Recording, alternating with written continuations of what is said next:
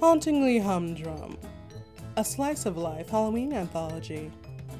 This episode, The Straw Guardian.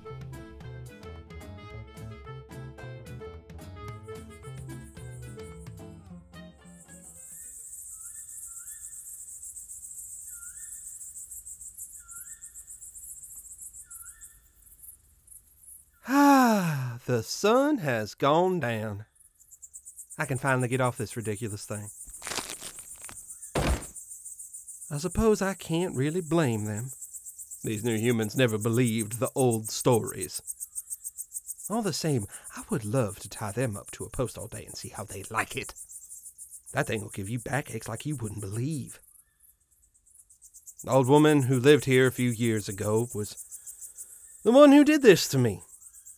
From what I remember, she just really liked her privacy and did not want people nosing around in her business, so she created me as a kind of guardian, I suppose you could say. The old woman wanted me to guard her fields and her house, but at least I was able to walk about freely and avoid being stuck up on a post like a modern art piece. The post is not even the worst of it, actually. I know that normally beings like me are charged with scaring away those large black birds, crows I think they're called. I think the reasoning is something about the fact that if I look vaguely like one of them, the birds will be intimidated enough into submission to avoid the cornfield. Although, how a straw-padded dummy wearing a ridiculous hat is meant to resemble one of them, I have no idea. It's always terribly aggravating when one of those birds lands on me and one of the humans is working in the fields nearby. When I'm alone, I can easily just shoo them off before they ruin my wardrobe.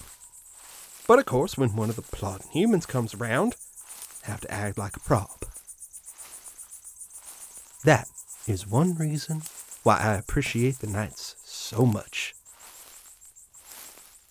I finally have a chance to attend to things like my looks and my own upkeep. Of course, I never have to do the things they do, like eat or sleep.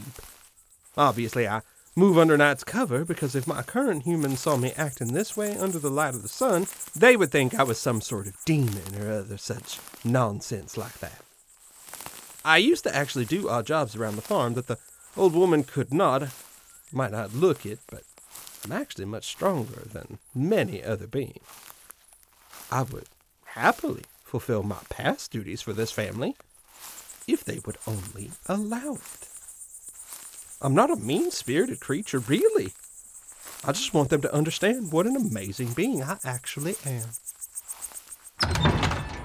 Perhaps I just need to make it more obvious that something different is going on around here. I know Farmer John keeps all the feed in the upper left in this shed. Those bags weigh several pounds each, and there's no way a single human could move them. I think I might change that.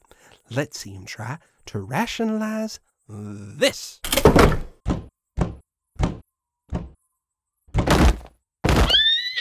I knew old Champ would be awake.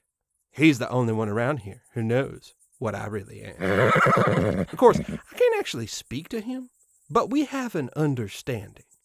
He watches these stables for me, and I repay him every so often with a reward.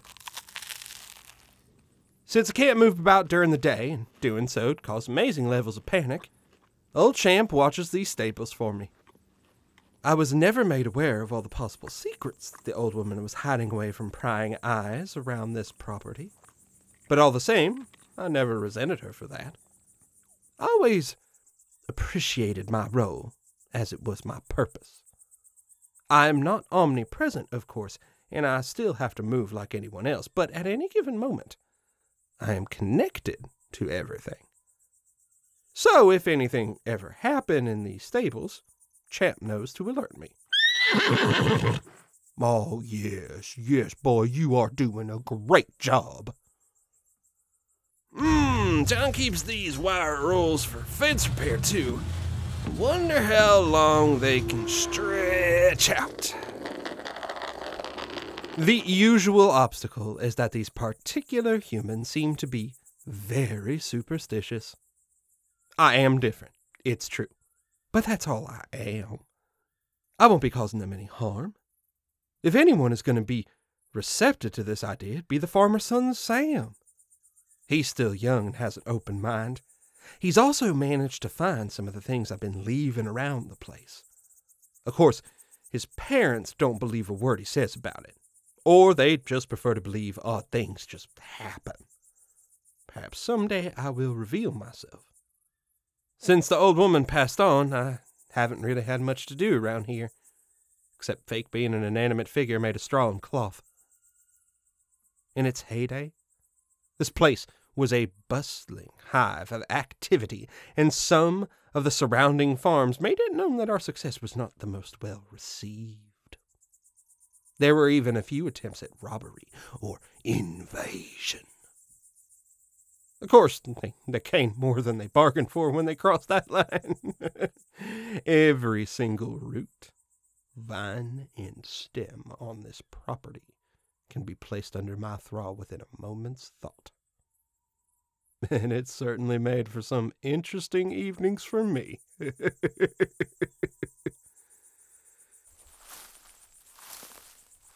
old woman did have one room on this property that not even I was allowed to enter.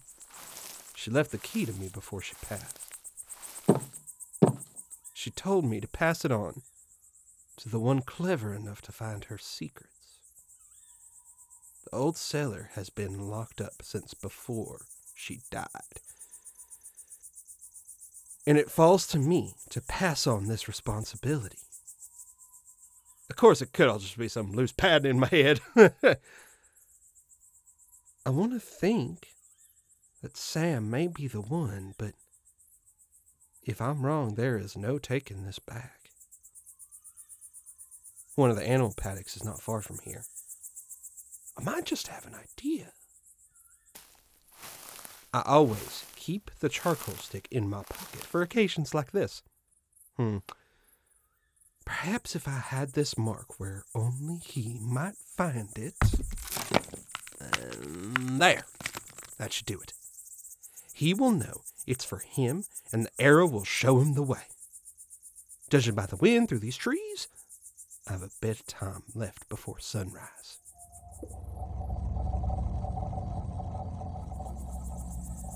Well, I would say that was a very productive evening.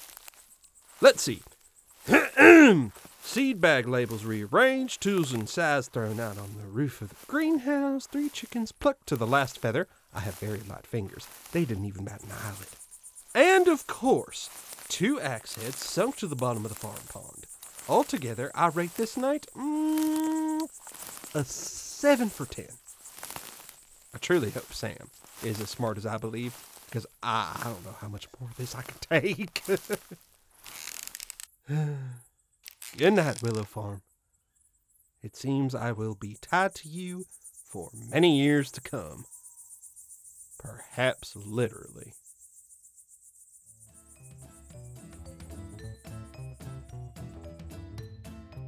Thank you so much for joining us on this episode of Hauntingly Humdrum. This episode was written by Wesley Bryan, cast member of Thornvale and creator of The Story Vault.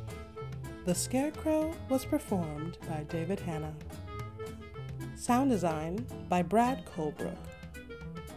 The music used for the intro and outro of the podcast is The Show Must Be Go by Kevin MacLeod. Links for transcripts and cast and crew information can be found in the show notes. Happy Halloween.